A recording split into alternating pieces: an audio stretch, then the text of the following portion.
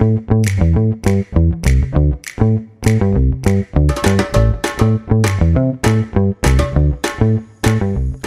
guys, it's Georgia Simmons, founder of Greedy Vegan, and welcome back to another exciting episode of Catch Ups in My Kitchen.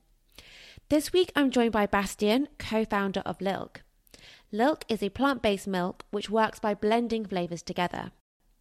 Lilk came about when Bastian and his sister were creating plant-based milk in their kitchen over lockdown.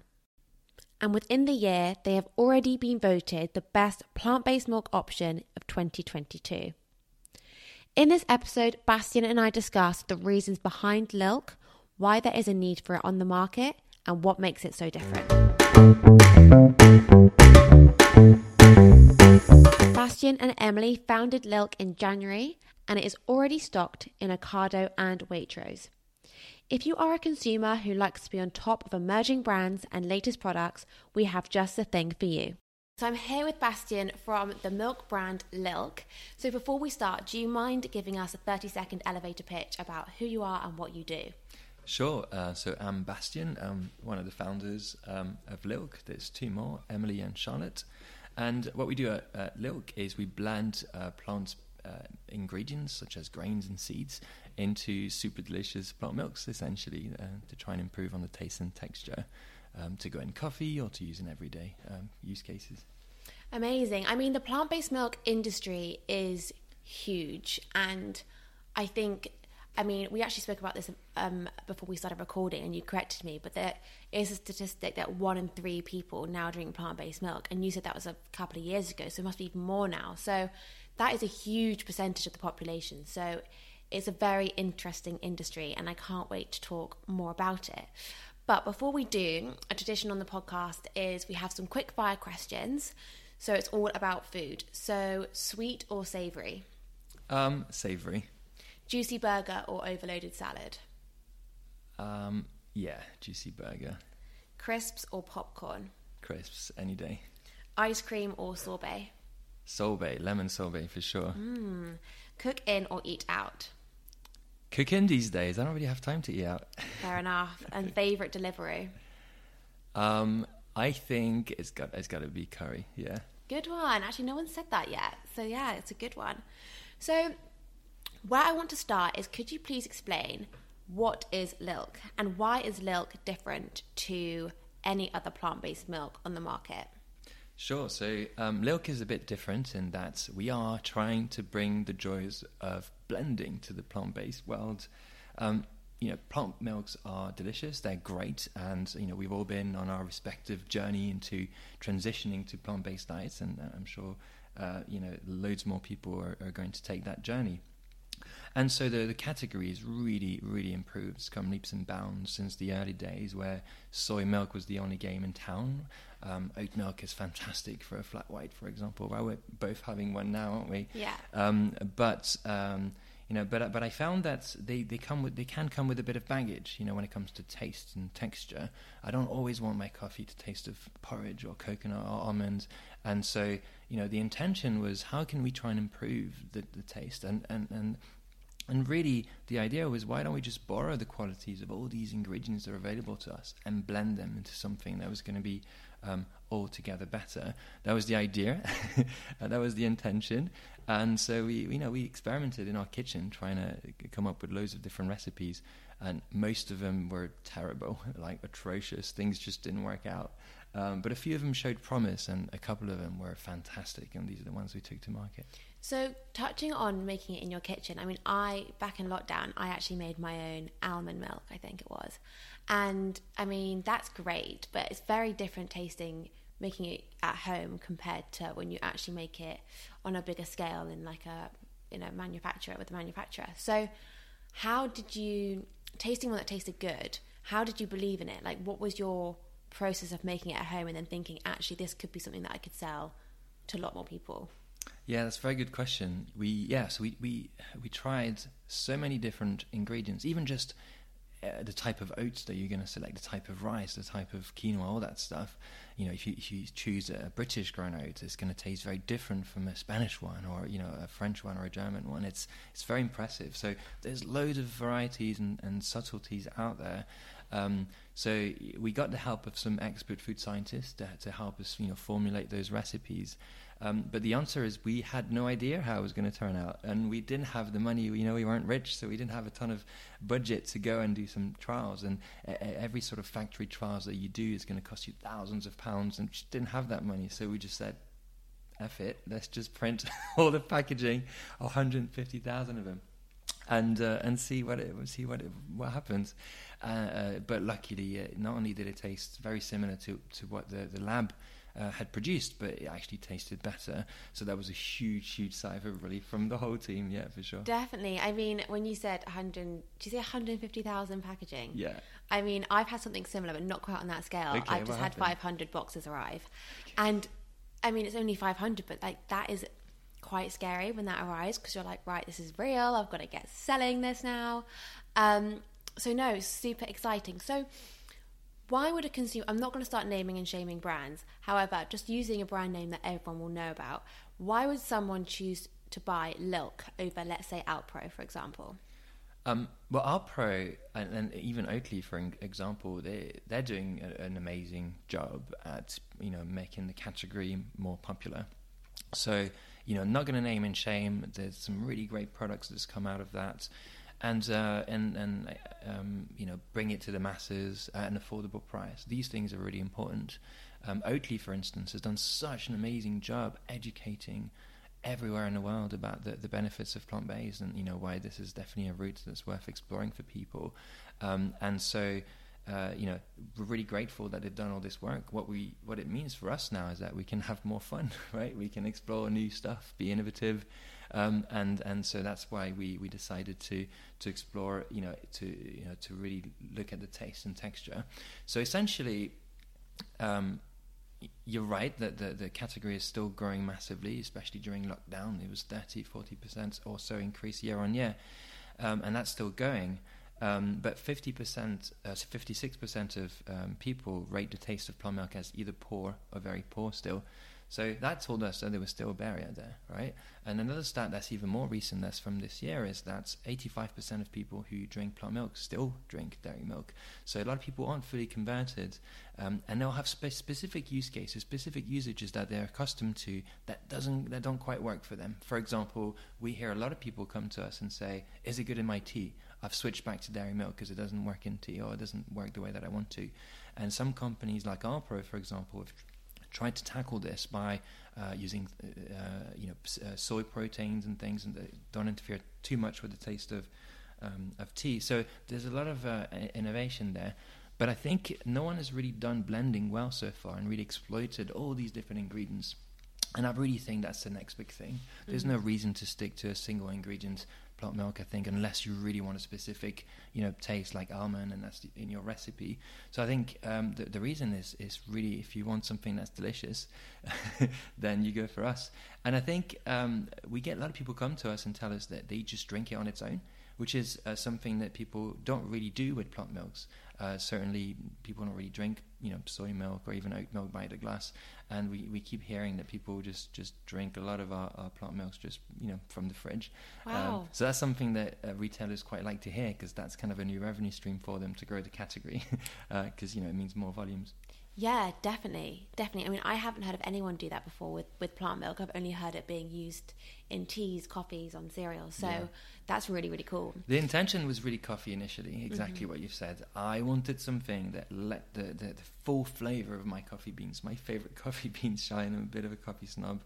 And I found that, oat milk, Oatly has just the best oat milk out there, but it can be a bit chalky. It can come with that sort of flavor profile. So this blue bottle, the common blend there that you see on your table, that was really meant to have a very neutral and delicate flavor that doesn't sort of mask the taste of the coffee.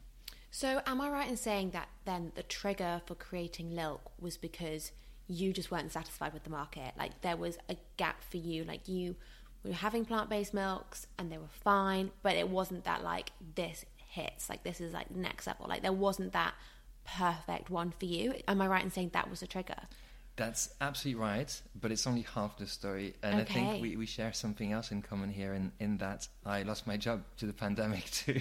Yeah. As a result of that. So I used to work in tech. Before that I was a scientist, doing maths and stuff like that. So completely, foreign to the food and drinks business. Still very newbie, still very stupid and ignorant. But I started a new job in February 2020 in travel tech, the travel sector, which was not a great idea in retrospect. No. Oh, God. So, they were nice enough. They kept me around for a few months, but the whole project was cancelled, so they just thanked everyone. And, I find myself with a lot of time on my hands at home during lockdown, drinking tea, coffee all day long, trying to see what's up on Netflix, or, learn a new language and stuff. And that's when the eureka moment that you describe happened. So yes, that was the intention, but really the trigger was not having a job. Okay, yeah. So it kind of like desperate times, however, also got some time on your hands. And I think that's quite a good point, because often when you actually stop and think slowly, ideas come to you. Like when you're busy and you're like, I have to think of something quickly, nothing will actually come to you. So when you've had a chance to kind of slow down, stop, drink a few cups of tea and coffee, finally ideas come to you. So that's quite nice. And I want to go on to ingredients, because you've included some quite specific ingredients in your blend. So this one is one I've tried so far, the Lush blend with oat, quinoa and coconut. So why have you chosen those ingredients in particular? Yeah, I think we didn't really choose them so much as they chose us, or the sort of flavor profile just happened. We tried so many different ingredients. We tried, we were really interested and really concerned with super grains, with ancient grains and seed like teff, like amaranth, like hemp, things that are very nutritious, things that crops that are heat and drought resistance, that can grow in high altitudes, stuff that's really going to be around for a while and that promotes crop diversity. So we tried all sorts of different ingredients, but with the limited resources that we had, these are the ones that really happened. Like I said earlier, a lot of them just didn't work out. And these two really, really hit the mark for us. But it's just one of many recipes that we've got in the works. The sort of the oat, coconut, and quinoa. You get this sort of creamy base from the oat, this sort of smooth base, and the coconut gives it a bit more fullness and richness, and the quinoa is like a small percentage, it's an extract, and that just gives a little bit of depth, a bit of nuttiness, a bit of savouriness. And we tried removing the quinoa, even though it's a small amount, but it's just not the same. so we had to add it back, even though it makes it a tiny bit more expensive to produce. It was just more delicious that way. Amazing. And going on to ingredients even more, so there are some ingredients that are now kind of told to be more unsustainable, such as almonds. What are your thoughts on that? And is that something that you guys are super aware of and wouldn't consider using? Or from someone who's in the industry, can you shine some light on the almond milk situation? Yeah, absolutely. So, I mean, I'm not an expert, but we did a ton of research initially. We didn't want to go in and say, hey, White Savior are going to produce a plant milk and it's going to be amazing and it's just a solution to everything. We did a lot of research in the supply chain, tried to find the best suppliers out there that are SEDEX approved, they've got rigorous testing, etc. And we also partnered with a sort of independent body to look at our emission impact. So there's a company called My Emissions that's helped us out with all of that. So we tried nuts, we tried almonds, but it's true that there's some really serious questions as to how sustainable you can really make it. There are some areas in Italy that grow almonds more sustainably, but if you want to do it en masse, it's going to be very difficult. Most of the stuff is actually not that sustainable monocrops, and it can be quite terrible for the environment around it. So there's some questions there, and I'm sure they have answers long term, right? If we can just change and overhaul the entire food system. But for now, we just weren't able to make it happen. It would have been really, really expensive, and it just wasn't what we were trying to do. On top of that, we were a bit concerned with allergens as well, and so nut allergy is something that's been on the rise, and it was on our minds. We might go back to nuts one day. There are some things we're tinkering with there, but not just yet. Interesting. And what about the new milks that are kind of I'm hearing more about like pea and potato. I'm very intrigued about these two. Is this something that you guys are going to play around with, or what are your thoughts on these? Yeah, we tried all of these actually initially a couple of years ago, even before some of those products launched. Pea is a wonderful source of protein, right? You can see there's a lot of cereal brands now that are high in protein and use pea protein. It's just a wonderful ingredient. I think it's still not as sustainable as it's meant to be. I think just the sort of the system hasn't caught up yet, but I'm sure it will develop. The issues with adding proteins to your drink is that it can come with an undesirable flavor profile. These two blends, they really wanted them to be absolutely delicious. The common blend, the blue one, you get the sort of oats that provides the creamy base again, and the rice that comes in and provides the sort of silky texture that you want to have. And the two together, they kind of neutralize each other, and they create this wonderful thing for coffee. It's really white, it's really silky, gives you that amazing microfoam that's quite stable, and so it was really all about taste and texture. But as we developed the range, blending gives you a ton of opportunities for range development, experimentation. There's loads in the works, and there's loads of ingredients to try out there that we're gonna bring back into the fold. Just one step at a time. We always do too much. So yeah, I think there's a couple of launches that are happening early next year. I can't share just yet. Maybe I'll tell you off air. But there's some really cool stuff launching in sort of Feb or March next year. But I can't say much right now. Okay, amazing. So we've kind of touched on the two types, but can you go into a little bit more detail about why you've got the common blend and then the lush blend? And also, am I right in saying that the common blend is kind of like coffee related, and like I know you're really into your coffee, so is that a massive priority for you guys to have the common blend kind of be there for those coffee lovers, having something that foams really well, getting that frothy cappuccino? So is that something that this milk can do? Yeah, for sure. It does have that performance aspect to it, both in terms of foamability, foam stability, the sort of size of the bubbles and all that. You can make really beautiful latte art. But really, initially, this was almost a bonus. We were trying to have something that really worked well with taste. Having different grains gives you the richness in terms of the molecules and stuff, so it does help with foamability. But it's really the taste that we're after. The Independent earlier this year named us like the best overall plant milk for 2022, which we were so chuffed to find out. Wow! And something they mentioned I thought was amazing. They said they reckon this is really good for people who like plant milks and those who still like dairy milk. So it kind of it's a plant milk that can bring people together.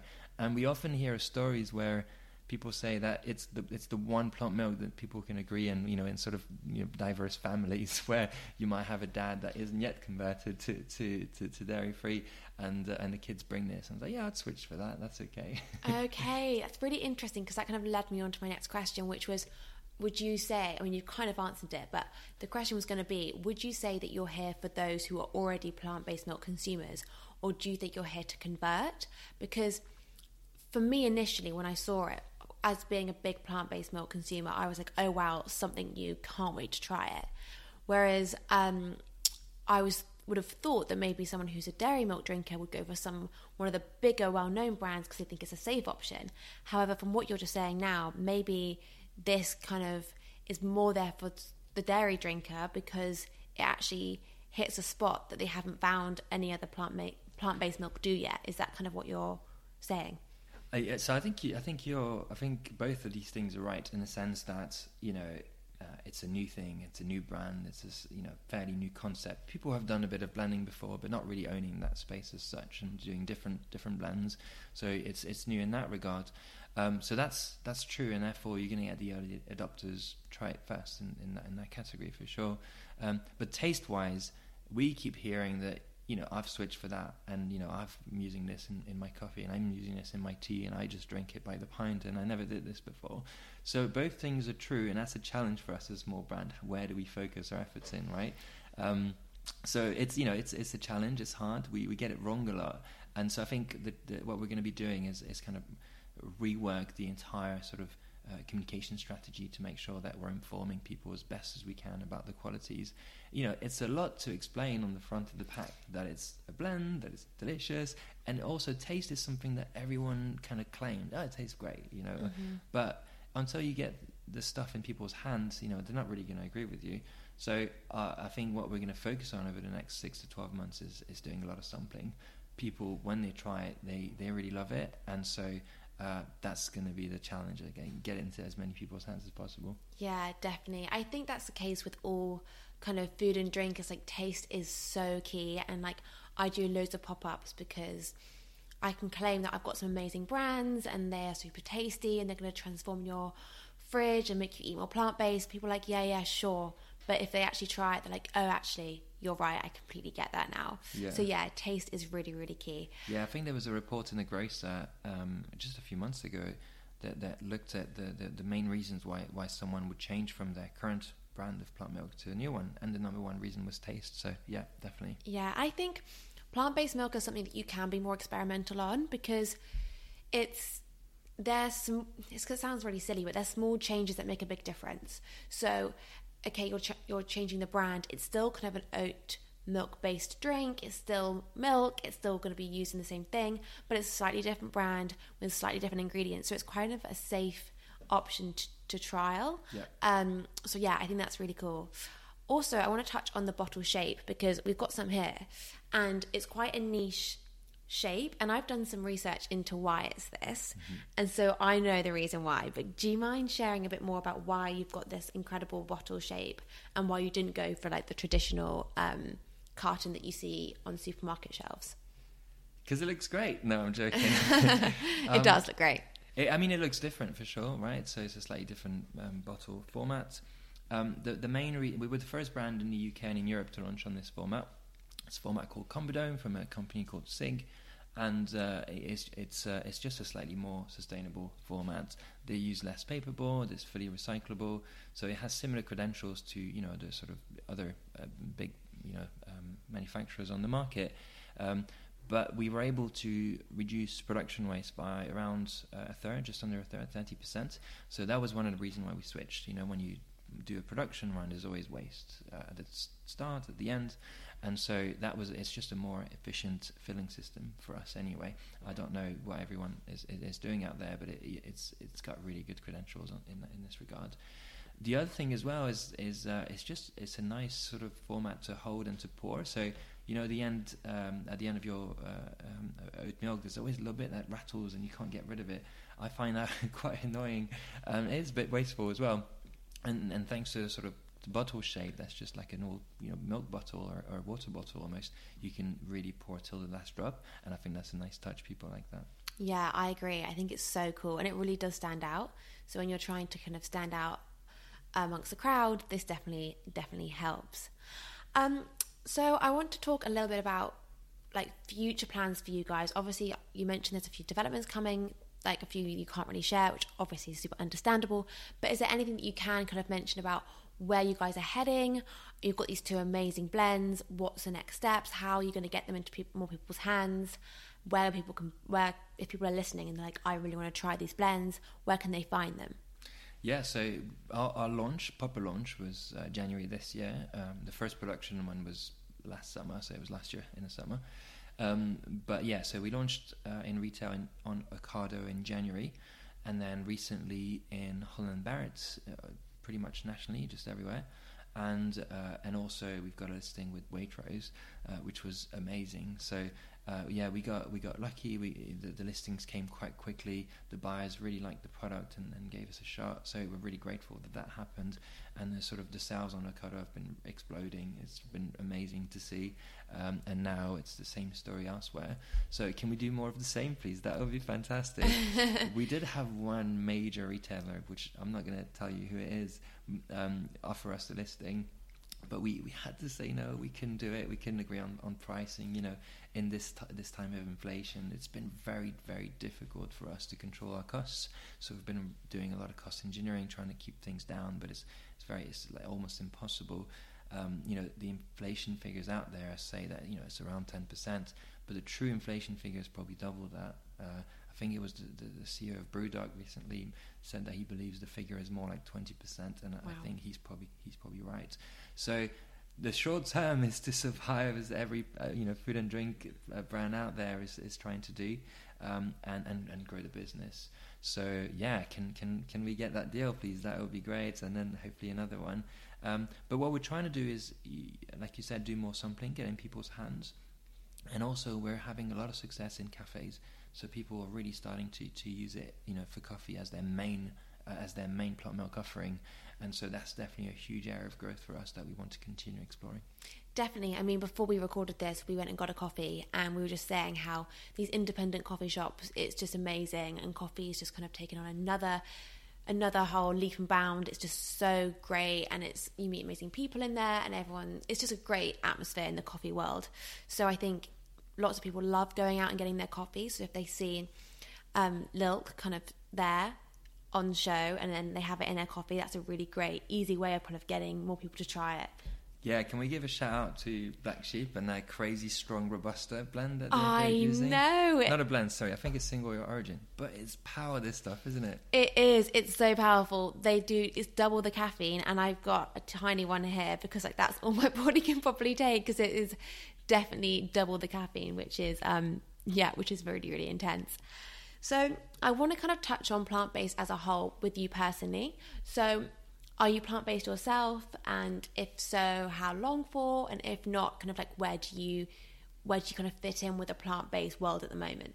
Yeah, so there's three of us, three founders in the company, and we're all imperfect vegans, I would say. That's the best way, I think. Yeah, well, you've got to try your best. Emily is the more stringent one. She's stricter with it, and she keeps us on track. So, I'm French myself. I'm from the south of France. So when I go home, there's a lot of cheese and stuff everywhere. So sometimes it's hard to resist. But you got to try, and you got to say something, right? This is how any sort of progress works. So I'll be saying, no, guys, foie gras is banned from the house. You can't have that anymore. And at first, grumbles and stuff. But eventually, you see things disappear and change, and they buy the plant milk, and now my dad drinks plant milk, and so you see things change. So you have to stay the course as much as possible. The vegan philosophy is not about not eating animal products. It's not just that. It's really about minimizing the suffering of people, including non-human animals, right? And so the more we can do in this direction, the better. But it's also not straightforward. So people like yourselves who give tips on what to cook and how to cook is I find hugely helpful. I grew up with meat and dairy, and the sort of French cookery and loads of butter and everything, and so I was completely useless at cooking without meat. I thought that a meal was a big piece of chicken and then some veg alongside it or something, and that's the only way to do it. So you have to kind of relearn all of this. You have to find out what your body prefers, and also you have to give your body time to adapt to this sort of new diet that you're giving it. And so it's not straightforward. But it's totally worth it, and I'm still on this journey. I would say we're about 90% there, but there's still some room to grow. I think the next steps will be other areas, right? Can we reduce, can we try to avoid consumerism as much as possible? Can we kind of, recenter some of our priorities and around the way we buy stuff and what we decide to back with our purse, and not just strictly diet. Yeah, amazing. I think that's so true about kind of, it is a journey, and you kind of have to let your body take its time, because people are very quick to be like, oh, it didn't work for me, but they might have only tried it 2 days. And I think you've got to see what works for you. And I think I like the way you said imperfect vegan, because we're not all perfect in every element of life. So even when it comes to diet, if you are out for dinner and it's a celebratory meal and you really want to have that piece of fish, do it. It's okay. But where you can change and cut back and change what you're eating a bit, and that's really, really great too. So yeah, I think it is a journey, and we all need to be patient with it and be more accepting as well, I think. So I want to ask you now, what about you? What's your status? Oh, okay. Well, I am 100% plant-based. Yeah, I mean, that's probably not true. I'd say I'm 95% plant-based. Okay. The 5% happens when maybe eggs. Sometimes if I'm somewhere and they've got chickens, I will probably have an egg, because I think I can see the chicken over there, and I don't see that as a problem. And maybe when I'm away and there's a local fish restaurant and I know it's local and I'm a bit weird when it comes to actually speaking to the waiter and waitress and being like, when was this fish caught? Where was it caught?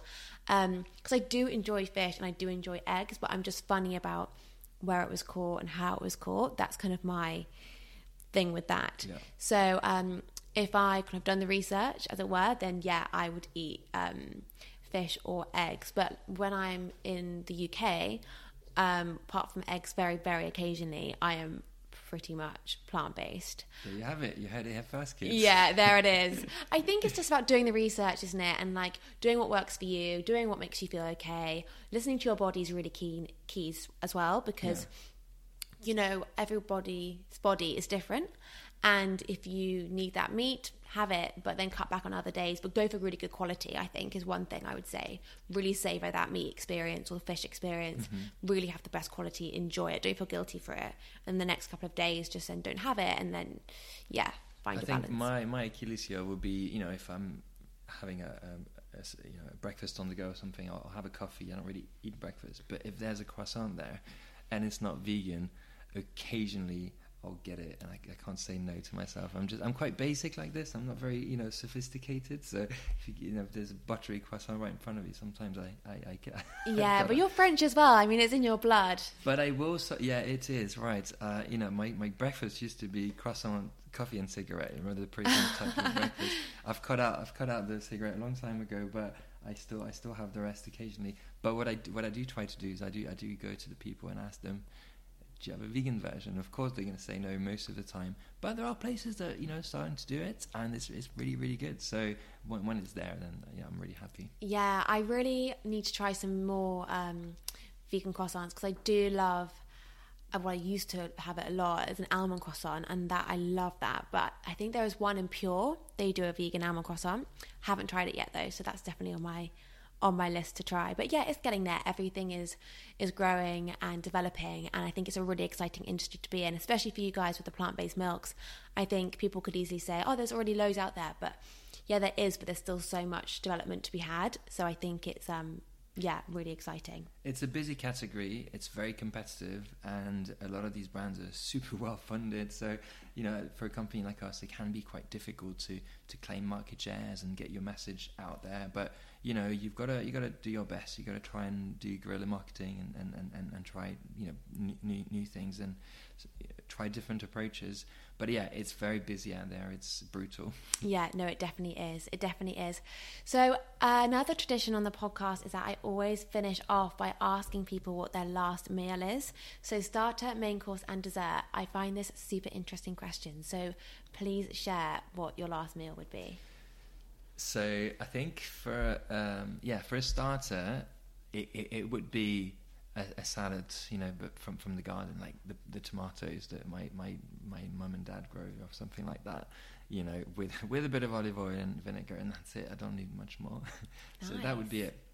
I think for a main, there's an Egyptian dish called koshari, right? So I grew up over there when I was a kid, and it's basically some sort of little noodly pasta, on top of which you have lentils, on top of which you have sort of a tomato onion sauce, on top of which you've got sort of fried onions. It sounds really basic, and it is, right? It costs, I think, 10p in the streets of Cairo to have. No way. Yeah. I mean, the price may have gone up in the last few years since I last went, just a few years back. But I find it really delicious. It's quite nutritious as well. And for dessert, I think a lemon sorbet that we touched on earlier, I think that's a good one. Wow, amazing. Very simple, but sounds very delicious. Well, thank you so much for coming on and sharing all things Lilk. I think it's a really exciting brand. I love the blends. I'm really excited to try the common blend in my coffee. I haven't done that yet, so that's my next thing that I'm going to try. But yeah, thanks so much. And I'm sure now people have heard more about it. They are going to look for it on the shelves and hopefully try it. And I think they'll love it. So thank you. Thanks for having me. It's been great. Thank you guys so much for listening, and if you do see Lilk on some shelves, please grab it, try it. I know you will love it. It's such a great concept, blending flavours together. It really does taste insane. So thank you so much to Bastien for coming on and telling us more about it. Thanks again, and see you next week.